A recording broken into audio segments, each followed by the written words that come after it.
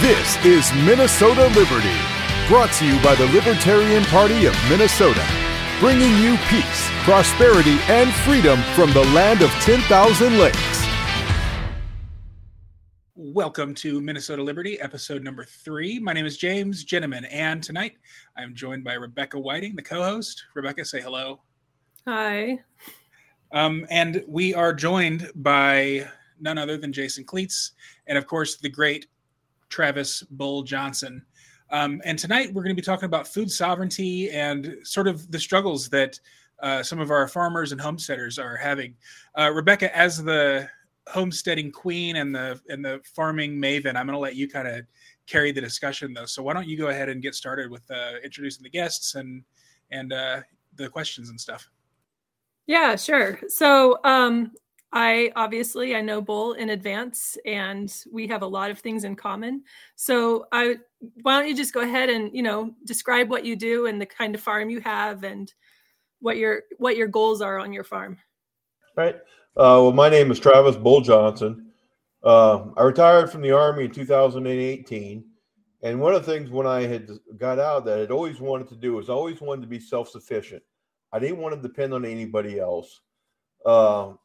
Which is kind of ironic considering that we were able to get our start in farming because my in-laws basically had 40 acres and they said, hey, if y'all want to retire to Minnesota, we'll go ahead and give you your share of inheritance, which is approximately 40 acres now, to retire to Minnesota and be around where we are.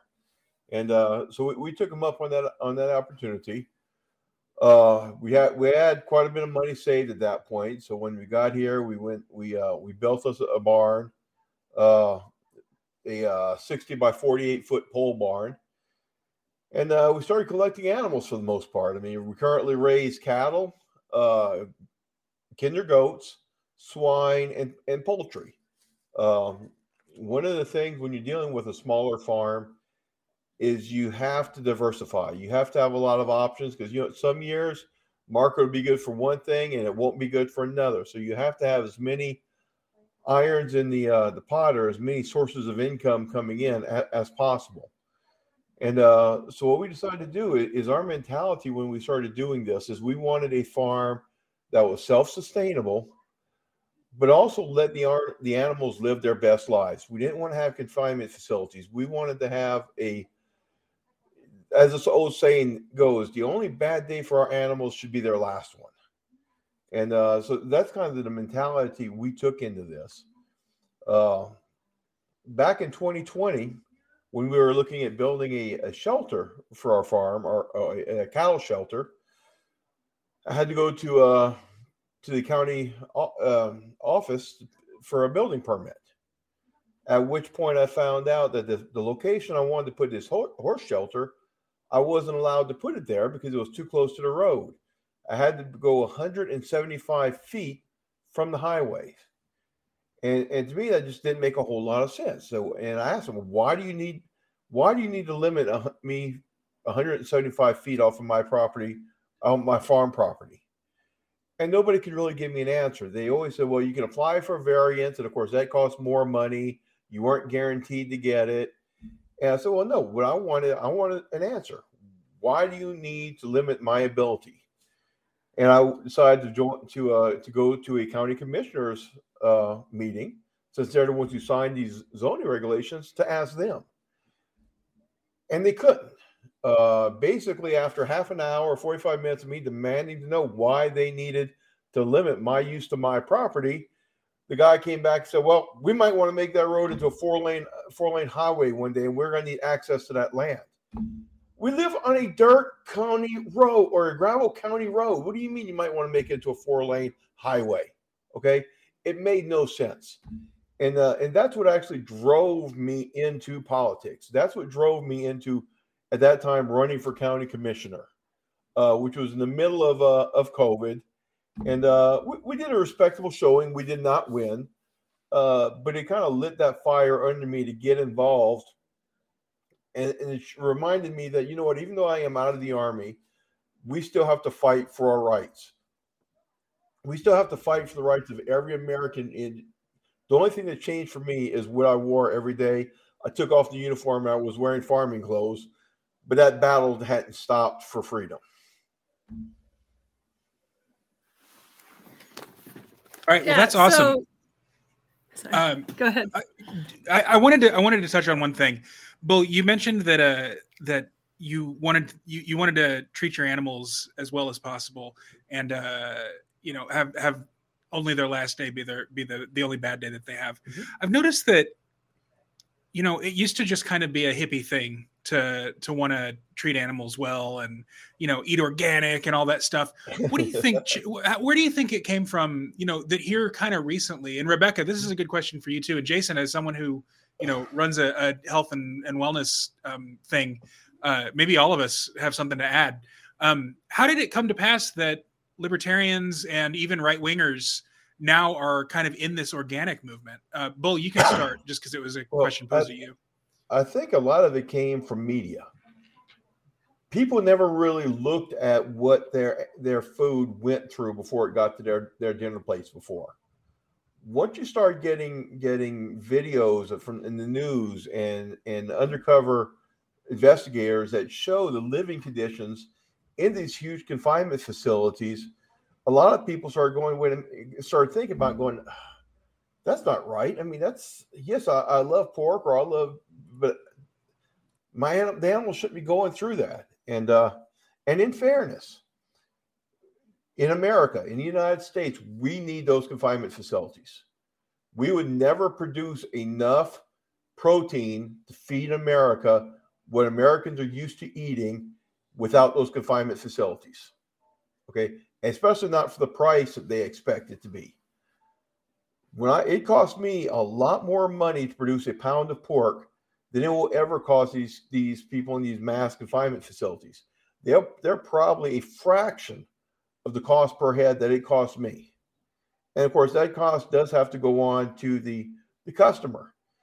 So without these confinement facilities, the poorest Americans, meat of any type would be some type of luxury that they could never afford. So there is a need for it as long as we are consuming the way we're doing it. However, I believe that the American people have a right to decide whether they want their product to be raised that way. And they're going to have to understand that, hey, if I don't want it to be raised that way, I am going to have to pay a premium because people cannot raise animals on pasture for the same price as they can in a confinement facility. And I think a lot of people are starting to take that into consideration. I mean, not all of them do. In fact, I had a customer a couple of weeks ago asked me how much I sold a dozen eggs for, and I told him $4 a dozen. He's like, well, I can buy it for $3 a dozen at Walmart. Well, then go to Walmart. You don't show up at the BMW dealership and demand them give you a BMW for the same price you pay for a Ford. Okay, so don't ask me to do the same thing with my product. I got a superior product. I know I have a superior product. Don't expect me to sell it the same price as you would buy a Ford Festiva. But I think that's kind of what brings it up to more people's attention is the fact that they now know about it. They were able to, without the internet, without stuff like that, they were able to ignore and pretend like it didn't exist because it was so far from them. But now they can see it. Rebecca, do you have anything to add to that? I do. I do. Yeah, the food industry and the grocery store system is a relatively new idea in just the last few generations. I mean, before that, people existed on small family farms. So the regulations, the rules, the amount of cost that it takes nowadays to upkeep a farm is extraordinary, where before, when grocery stores weren't accessible, people had their own dairy cow, had their own chickens, they had their own space, and that was just the way everybody lived. And what you didn't have, you were able to access locally. Well, now our small local farms have just been taking a beating over the last decades to where we're at risk at this point of them just not existing. And the ones that still do have to have some sort of outside income to keep being able to produce what they do on their farm. And that's, for our case, that's what's going on. My husband works He's a heavy machinery diesel mechanic. He works off the farm. I stay home. I also do farmers markets. So be able to justify our farm, like you said, diversifying. We do a lot of various different things to be able to, to keep ourselves propped up, from chickens and baking and dairy cows. And so you kind of have to be a jack of all trades. But I think that if we were able to, shift the mentality and reduce the regulations, I looked into starting a micro dairy about 3 or 4 years ago. That because northern Minnesota, so I'm on the board for our farmers market in Bemidji, Minnesota, and northern Minnesota doesn't have where milk that you can get locally that's accessible. There just is nothing. And I looked into making a micro dairy because that was one of always the gaps that we had at our farmers market. There just is no dairy products available locally. There's nothing. And I looked into what it would cost and what I needed to do to get a micro dairy kicked off. And like literally 4 to 6 cows in milk versus some of the bigger dairies that have 200 to 300 cows in milk at a time. All I wanted was to be able to have a few Jersey cows, be able to bottle up milk, make yogurt, make cheese, have things that I could take to the farmer's market. And we're looking at easily just the startup cost of being able to maintain and get the equipment, $250,000, so I can have a booth at a farmer's market. So if we had less rules, less regulation, less burden for a small family farm, we wouldn't have to depend on the commercial farming and we wouldn't have to depend on the confinement and that kind of stuff. But they have created a situation that's strictly for the rules that small farmers have to jump through to make it so that, they justify themselves by, saying that they have to have those things, but they've created the situation. So. Yeah. Jason, it sounded like you wanted to chime in as well. What's up? Yeah. So in the sports and fitness area, what it comes down to for us is the science. Over the last 20, 30 years now, people have been looking for an advantage. They've turned to science. So there's studies out there now that prove that eating fresher meat and meat that's not been processed in certain ways is better for your body, as well as you're looking at things like micros and macros and calorie counts and calorie deficits.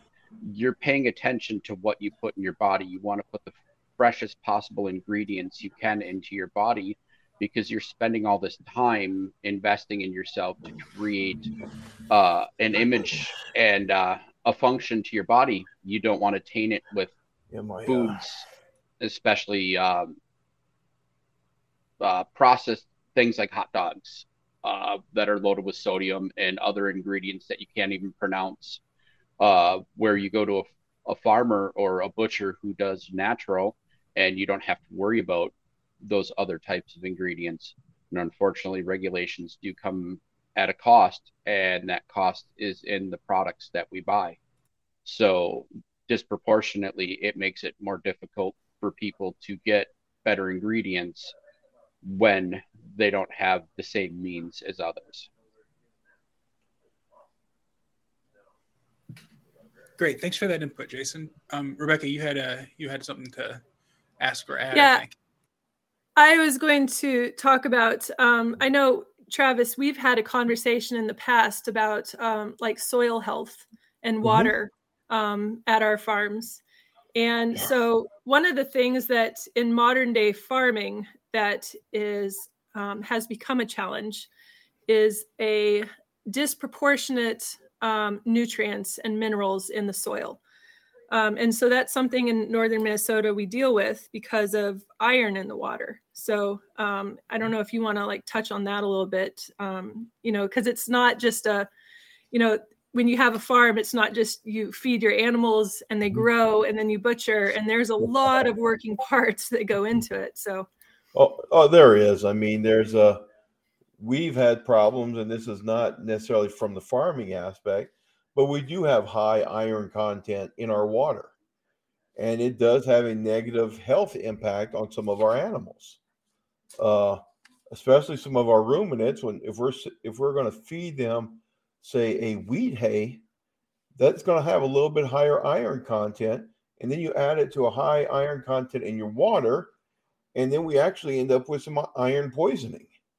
And we lost a baby goat to that this past year, where we've now had to figure out, okay, we have to change just a little bit, because again, this is well water, so we're not on city water, we're not on treated water. I mean, a lot of this iron seeps into the system from the rocks.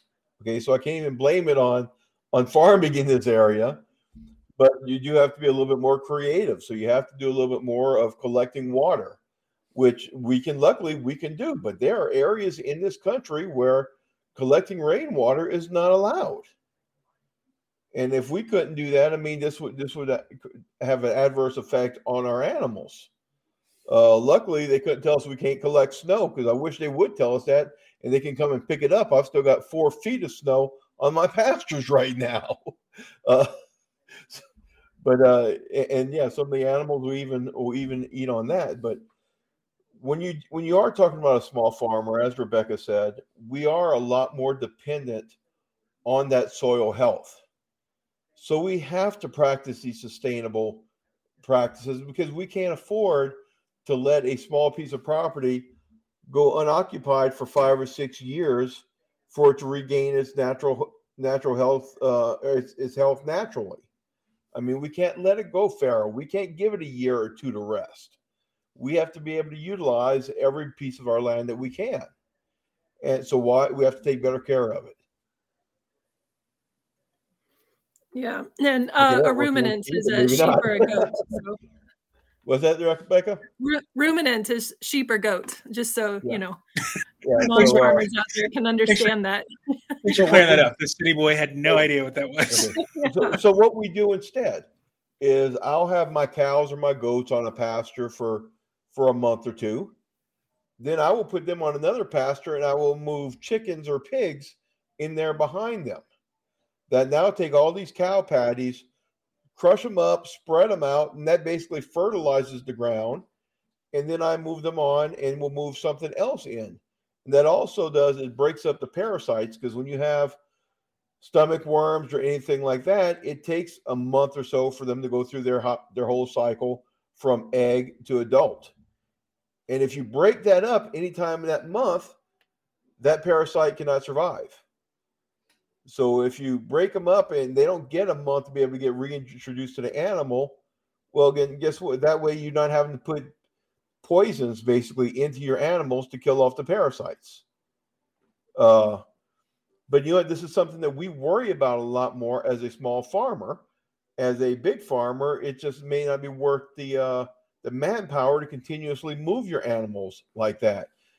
We can do so because, again, we have multiple species, so that we can still ensure that our land is being utilized, but we just have to put a different animal on it or a different crop on it.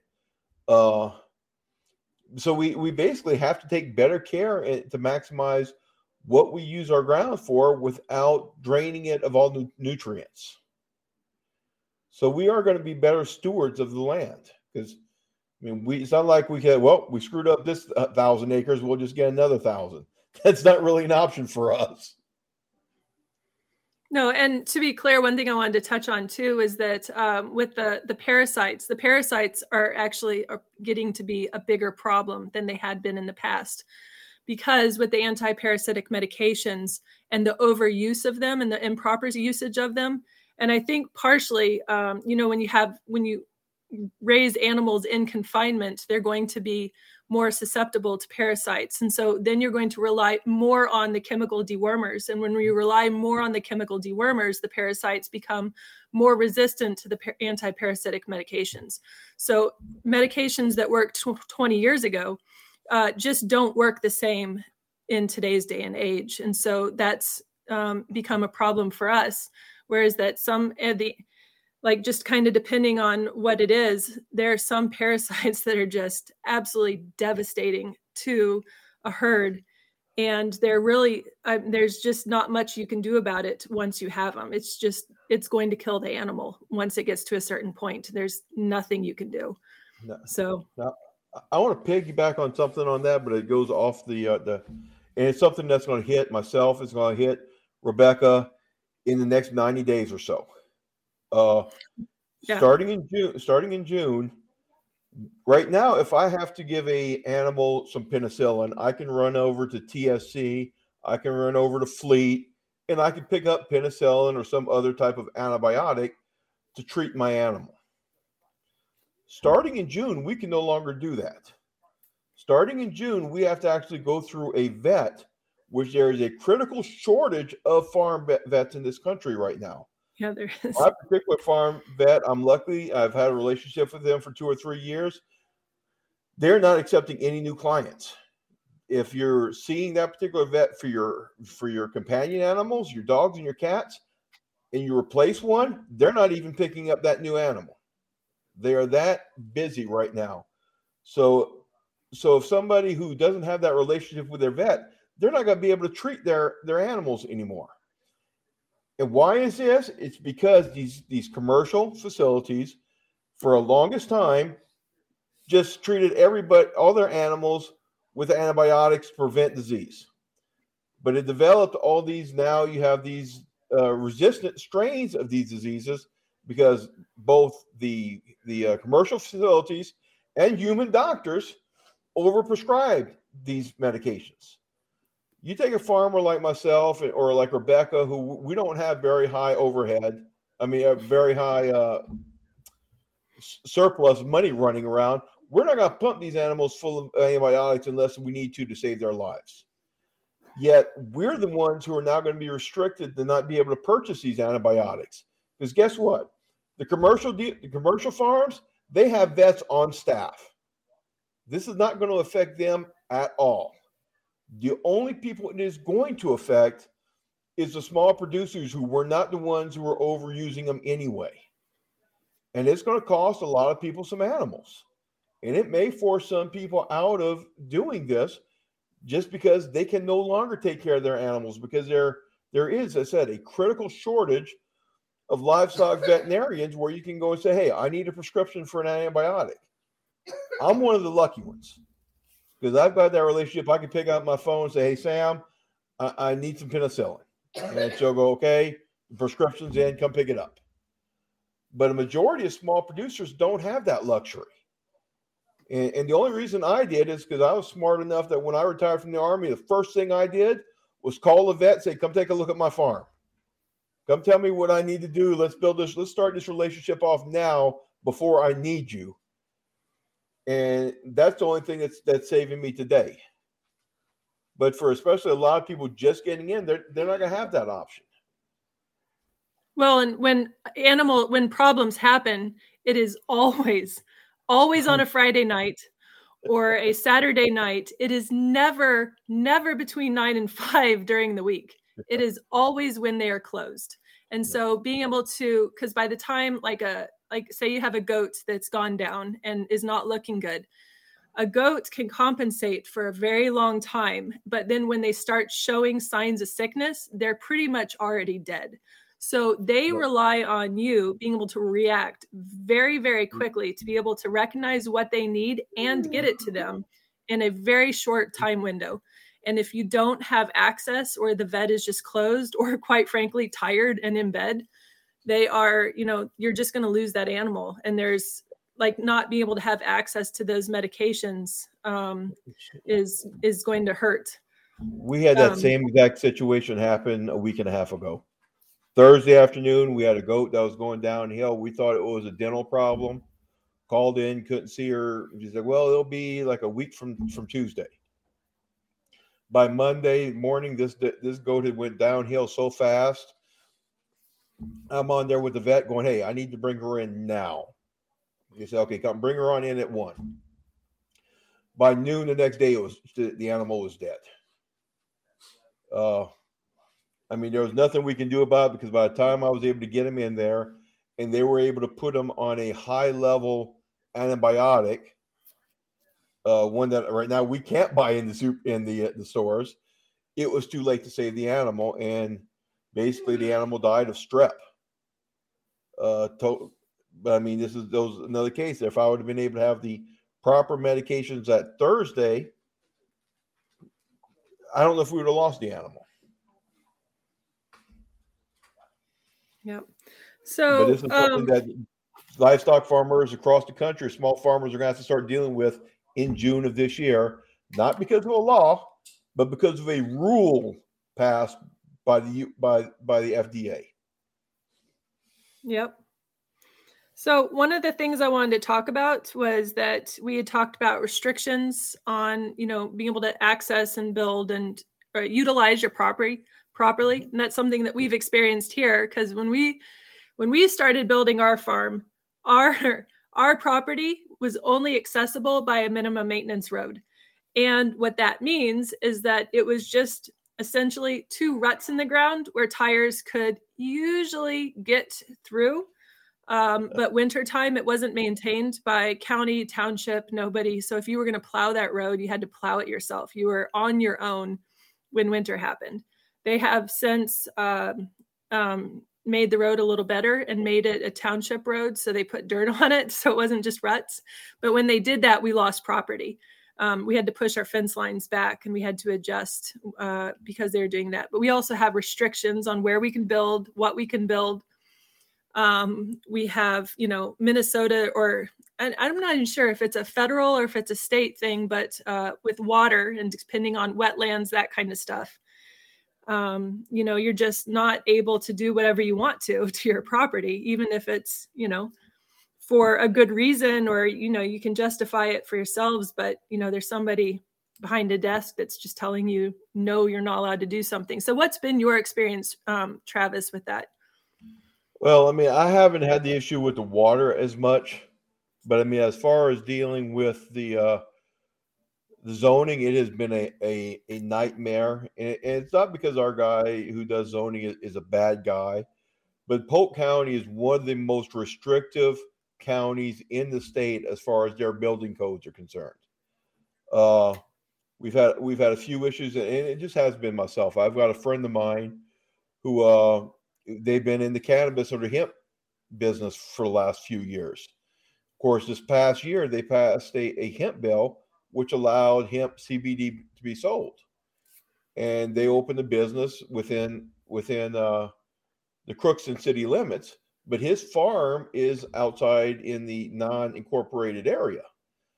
Well, the county commissioners got together a couple months ago, and I went over there and tried to fight this, but they basically passed a moratorium on any hemp or cannabis type businesses in unincorporated Polk County, which means his store in Crookston is okay because it's within the city limits, but his actually farm where he's actually producing the crop, testing the crop, he can no longer do because it's now illegal because of this moratorium that they passed on what he can do agriculturally wise on his property in an agriculturally zoned area.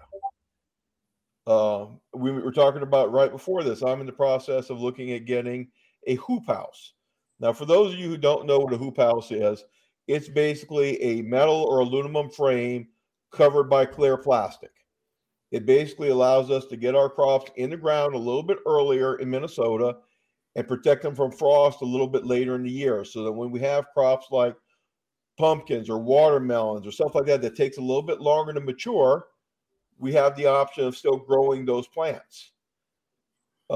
This is actually a agriculturally prescribed practice from NCRS, which is the Conservation Service, because it protects soil health. I need to get a building permit to put up a hoop house. And I was going to put this on my homestead property, not my farm property. And for my home property, it's actually 200 feet from the road that I can't put this building. Now, I wanted to put it a little bit closer to the road because I wanted it outside my tree line so that it would get the proper sun. Of course, I'm surrounded by farm property, so I've got a tree line around most of my house to protect my property from the wind and the snow. So we wanted it a little bit forward where it would be outside that line. And of course, I cannot legally do so because it is within their right-of-way and set-aside limits. Now, again, we start fighting this issue and go, why do you need this? Now, one of the excuses they came back and said, well, because we have to put it that far back in case a car runs off the road. It's supposed to be far enough away that the car will stop before it gets to this building and possibly causes injuries. I've got an 8.5-foot ditch around my property. The car ain't getting there. Okay. But it's one size fits all. So if you're along the side of this state highway that I'm on, you can't build within 200 feet of the road. And it really limits us especially us smaller producers or smaller property owners. It really limits what we can do with our limited property. Mm-hmm. And it really causes a hardship. And nobody is willing to say what exactly is so serious that they have to take our rights away to our property. And that's the question I keep on going up there and asking. What exactly are you trying to protect us from that overrides my rights for my property? And they can never seem to give an answer. I mean, and it's a big issue for us, especially here in Minnesota, when, like, for instance, the instance I had on my farm property with this livestock shed. Well, it was also supposed to be used for hay storage. Well, we wanted it towards the front, so in the middle of winter, I could get to it.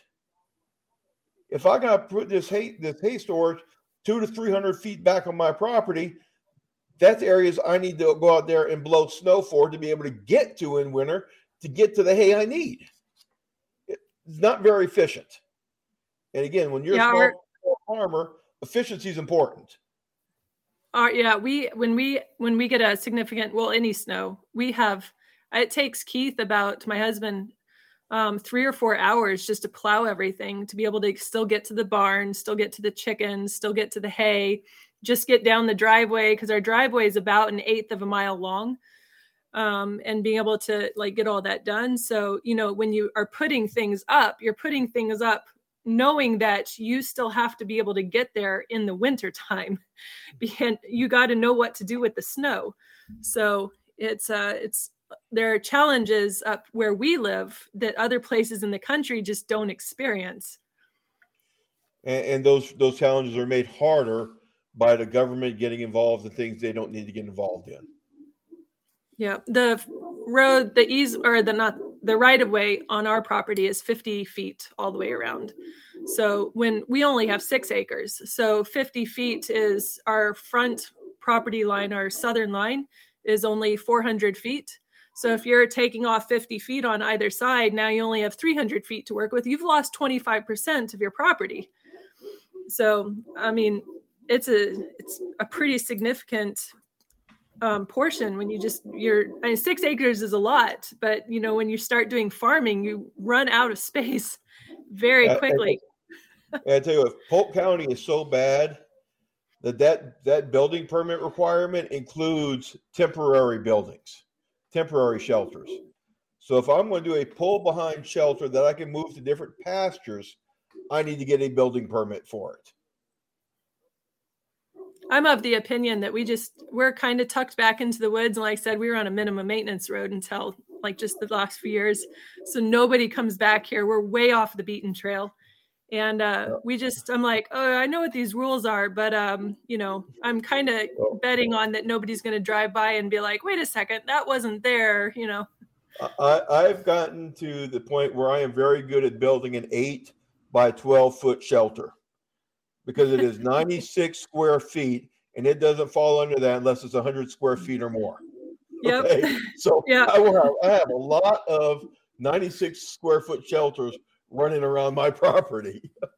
Yeah, I think in our township, it's 196 or 200. I think it's 200. So I can build a 12 by, I can't remember what it is. Anyways, do the math. And then I'm like, well, I just build that one. And then I build a second one. And then, I don't know how they got smushed together, but now all of a sudden I have a bigger shelter. So let's talk about supply chains for a second. So during COVID, like everything was happening. It was just nuts. Slaughterhouses were burning down, and I don't know, Cloverfield was getting clover something. It just seemed like everything was going to shit, and it's only getting worse, or maybe not. What's going on with supply chains, with the meat industry, the eggs, and inflation, and all that? Well, I'll go ahead and cover the eggs a little bit since I did a little bit of research on this. Over the past year, avian bird flu has resulted in the butchering or euthanizing of 58 million egg-laying hens. 58 million. And the way this works is these barns test their chickens. And if one chicken comes down with avian flu, they destroy the entire barn as far as every bird in there gets euthanized. Okay. Now, on top of that, so that hurt us last year with egg production. It happened again in 2015, but not as bad. Now, in 2015, and this is what people need to be aware of right now, after 2015, avian flu basically disappeared from the United States. That did not happen after 2022. So there is a very real chance in the spring we will see another outbreak of avian flu that will affect this. And this affected a couple, even here in Minnesota, there was one turkey barn that it affected, that they had to wipe out all of their turkeys. And it also happened on a backyard flock where somebody caught it, and they came in and basically euthanized all of that person's chicken or multiple species of birds. Now, in conjunction with that, over the last year, we have had multiple burn downs of egg producing farms, including one in, I believe it was December of last year here in Minnesota, where a barn burned down that killed over 100,000 egg-laying birds. And what happens is, I mean, we've gotten so consolidated that if you get one case of bird flu on a big egg-producing farm, it can have an immediate impact on the price of eggs across the country. How do we solve this? How do we fix this? We diversify. We have more small farms who are able to produce these eggs so that all your eggs, pardon the pun, are not in one basket. I don't like that one, I know. But that's what happens. Is like, so and remember, when you kill all these chickens, it takes 20 weeks. Well, it takes 3 weeks to hatch a chicken, and then 20 weeks before they get big enough so they can start laying eggs. So, I mean, you're basically looking at almost half a year to replace these birds that died. And then they still start off slower, and then they build up with their egg production as life goes on. But then you're also making the situation worse because these eggs that you're now hatching for replacement birds are eggs that would have been put in the market otherwise. So you're already having a shortage in the market, and now you're shorting it even further because you need the eggs to raise these new chickens to replace what you killed off. And that's part of what our problems were with the eggs this past year, why you had that big issue. And we saw the same thing last year with our meat production, or 2 years ago. You had a couple plants get shut down because of COVID. Well, this created a whole backlog because the way these plants are built or utilized is built on just-in-time inventory. They have these animals getting here to be butchered when they're expected to be there. Well, guess what? The plant closes down. Well, those animals are still en route. So now you had to euthanize a lot of these animals coming in, or what they did is they flooded the local markets with them.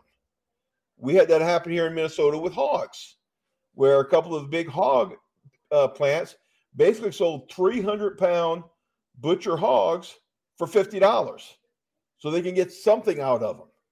Well, guess what? Everybody locally bought these hogs, And then they brought them all to the local processing plants that people like myself and Rebecca use to be able to get our product to market.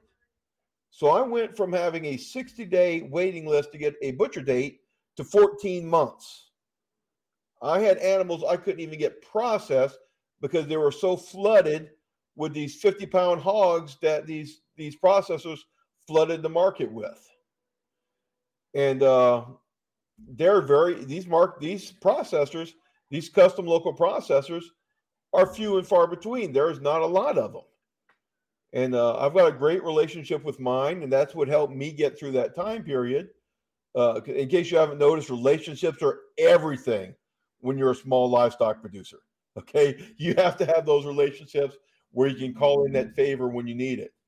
But they just talked to me this weekend because they came and picked up a bunch of birds from me, and one of their best employees just left for another job, and they can't replace her. So they're like, we're going to stay open. We're going to be okay, but our production is going to go down. Well, shit, I was already up to we were just now getting to 6 or 7 months to be able to get into there. And now their production is going to slow down. But again, it's because we've been having to work through this issue caused during COVID.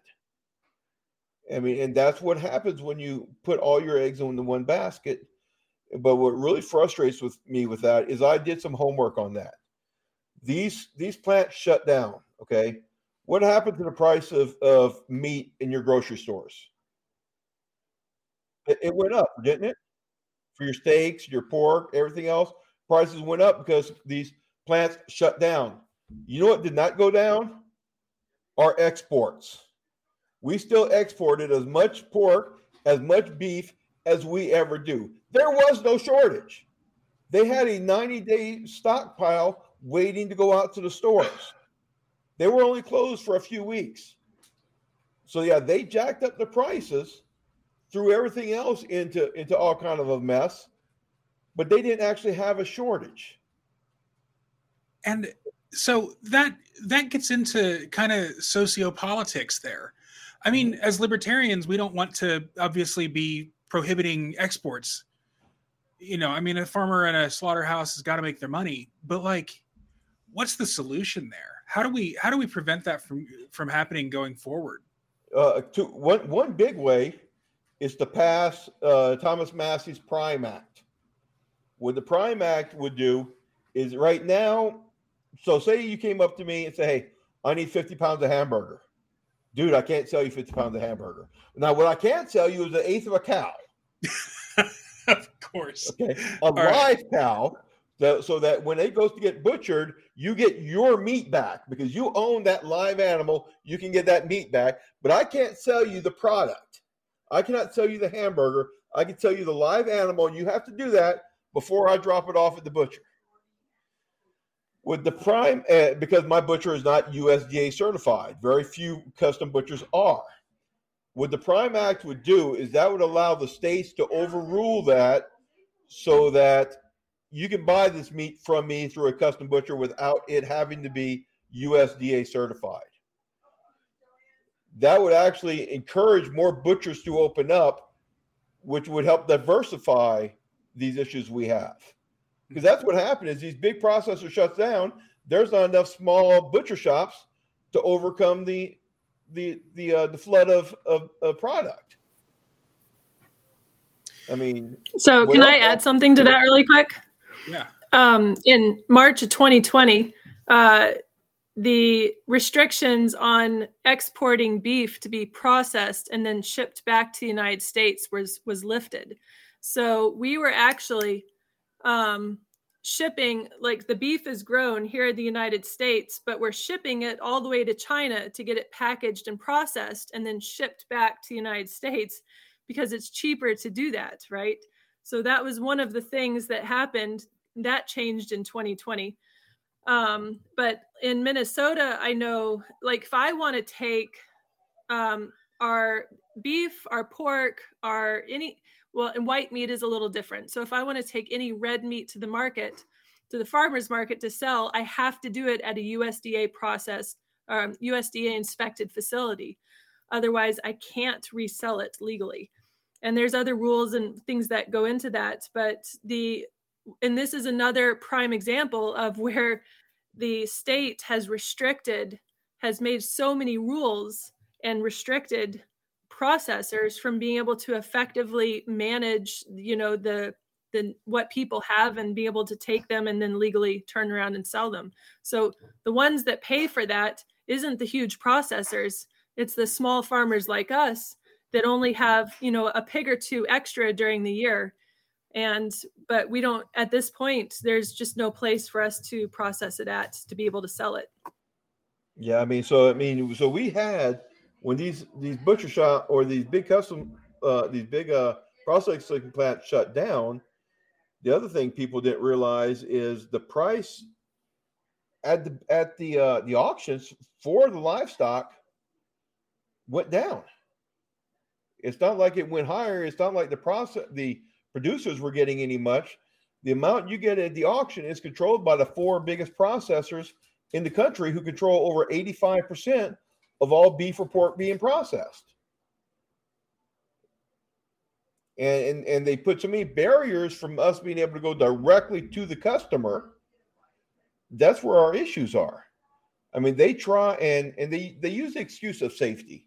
Oh, it's we have to go USDA because it's a lot safer. Well, I got news for you. These big processing plants, the way it works is you may have 8 to 12 processors.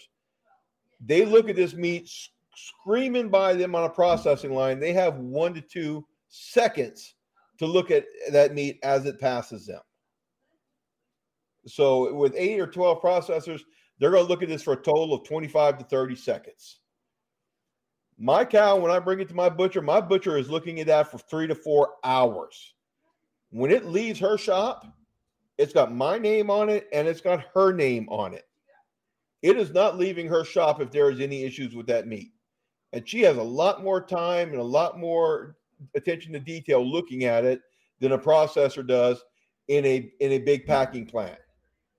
It's a lot less hands touch that meat at my butcher shop between the time it comes out of the field and gets to your plate than does at a big commercial processing plant. It's not about safety. It's about control. And it's about managing the market. It's about prohibiting people from getting involved and entering the market so that it protects the interest share of Smithfield, who's based out of, who's now owned by a Chinese company, JBS, which is Argentinian owned. I mean, these aren't even American companies that are that own these companies. So you really want to get the MAGA people pissed off? There you go. So one thing I wanted, because we only have a few minutes left, but one thing I wanted to touch on was raw milk in the state, right? So I know that that's something that, you have goats. I have goats. We have dairy cows also. And that's kind of, for me, because of my involvement in the farmers markets and what we already do, we have a small cottage, and we didn't even really talk about this, but the cottage food industry in Minnesota that makes it possible for small producers to be able to bake and sell their goods without having a commercial facility and a commercially inspected facility. But so raw milk is different, and all states federally manage this differently. But in Minnesota, you can sell raw milk. The problem is that people have to come to you and ask you if you have raw milk to sell. You're not allowed to advertise that you have raw milk. You're not allowed to give them your jars or sell them your jars. They have to bring their own jars and basically get the raw milk off the tap to be able to legally sell it. It's very, and most people aren't going to drive 20 miles onto, some backwoods rural road to come and get their milk every week. And some will, that's dedication. But for the most part, there's a lot of people that just, it's not. And bring their empty containers with them. Yeah. Yep. And the people that do know that that's what they have to do to be able to get it, because that's just the way the laws are written currently. So I have been working on a raw milk legislation that would make it legal to sell raw milk in Minnesota. and we'll see where that goes. We've been working on it for over a year now, and it's kind of going through all the hoops from Department of Ag in Minnesota. But I'm hoping that in the end result will be that we can take raw milk to the farmer's market and be able to sell it in a more accessible location, like a farmer's market, where everybody's coming to get their bread and their vegetables and their, their other things anyways. And they get their milk at the same time. Yeah. Yep. And and I'm hoping that when it starts to go through and once it's starting to change, then anything that can be done in the future, we can just keep adding to the legislation and freeing things up. That's the goal. But what is for raw milk for you? How often do people ask you, I guess, and how do you manage that? Unfortunately, I haven't really fooled with it as much. Do I have the capability? Yeah, I've got 25 or 26 what could be considered dairy milk goats that we don't even bother milking right now for the most part because it is so hard for me to move that product, which is really a shame because a lot of people in this country right now are lactose intolerant. What people don't realize is those who are lactose intolerant can normally drink goat's milk without any issues because the fat globules are a different size. So, I mean, there is a huge market here for goat milk, and people do ask about it, but because of all of the hoops we have to jump through, especially with the containers, I haven't bothered with it very much. And when I have charged $7 or $8 a gallon, and people were still willing to buy it at that. Well, $8 a gallon for goat's milk is a really good price. So well, okay, maybe that's why. Maybe I need that. Yeah, that's an exceptional price. But now the way I've gotten around that is when we do milk, is we'll do a lot of the goat milk caramels or stuff like that, which actually process it, and it still probably goes against a few regulations. However, I will shut my mouth. Well, you'll be glad to know that that's not. Yeah, candy and cottage foods in Minnesota, that's actually legal, so you're good. Okay, I wasn't sure if it had to actually be legalized milk before we use that. So it means I got to add something to my Mentor Farmers Market now for since I can't do the goat milk soap since somebody's already got that market cornered at the farmers market. Yep. But no, so yeah, again, there's another huge avenue for us, and we are looking at it as the future goes on. We are looking at adding a milk tank to our barn. So if we do want to go that route, we can do so more easily. But because then, of course, you have a milk tank where it's chilled immediately, and it's a little bit easier when they bring their container to go up to the milk tank and just open the spigot, and there you go. But yeah, I know. We so you have to be able to pasteurize it to sell it. The smallest pasteurizer that you can buy in Minnesota that fits the regulations 10 years ago cost $30,000. So it was like once I realized that. That's why you sell it for non-human consumption only. Wink, wink. Yeah. There's just a certain way you got to do things, So I think that we are pretty much out of time, and thank you, Bull, for coming on here and talking about small farming. It's a topic that, I mean, I can get started talking and I don't stop. So we could probably, last time I did one of these, I think we talked for 2.5 hours. So unfortunately, it's hard to shut me up to begin with, which means I'm probably an absolutely great politician, but yeah, I do want to thank y'all for having me on, and it's really great to be able to see you guys because we don't get to see each other and talk to each other like this enough as it is. And thanks very much. I appreciate it. And now we just need to all get back and join the fight to keep third parties on the ballot. Yep. Heck yeah. Jason, do you have anything to add as closing remarks? Yeah, just wanted to touch on the fact that buying raw milk is nearly impossible in this state. These are regulations that make it more difficult for people to keep better health. especially for those of us who are looking to improve our health. This is how we get caught up in the system of poor health and getting caught up into the pharmaceutical industry is by the foods we put into us. Foods can be medicine at times, and the government's regulating us out of the ability to put the proper medicines into us. All right, great. Well, thanks for that input, Jason, and best of luck in your quest for health as well. I know that you've been going through it lately. So, guys, thank you so much for joining us tonight. Thank you. Rebecca and I have a couple of announcements, so I'm going to go ahead and cut y'all off the stream for now, and then we'll get into the tech and what's to come next week. Rebecca, do you want to talk about what's happening on next week's episode of Minnesota Liberty? Yeah, so next week we're going to talk about gun control. There's been 6 gun control bills that were in the legislation this session. 4, I think, if I'm remembering my numbers correctly. Anyways, whatever. There's 2 left. The rest have been tabled, and there's 2 left. So next week we're going to have a couple of people on to talk about what's going on with gun control, just be able to, buy, purchase, carry in general.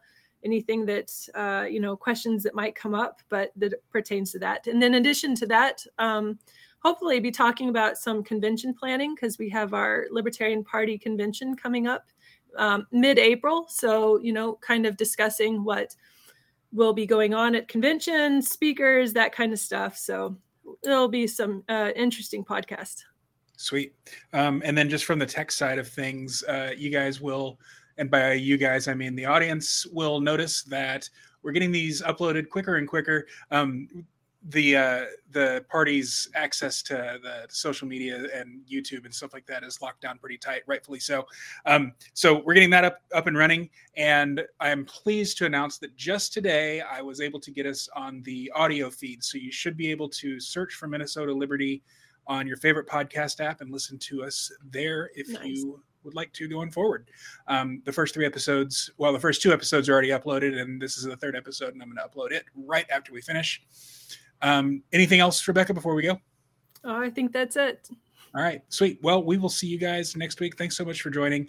And once again, if you're not a party member, lpmn.org to sign up. It's only $5 a month, and you can get your first month for just that initial $5. So it's a pretty small investment for a great cause. Thanks so much. We'll see you next week.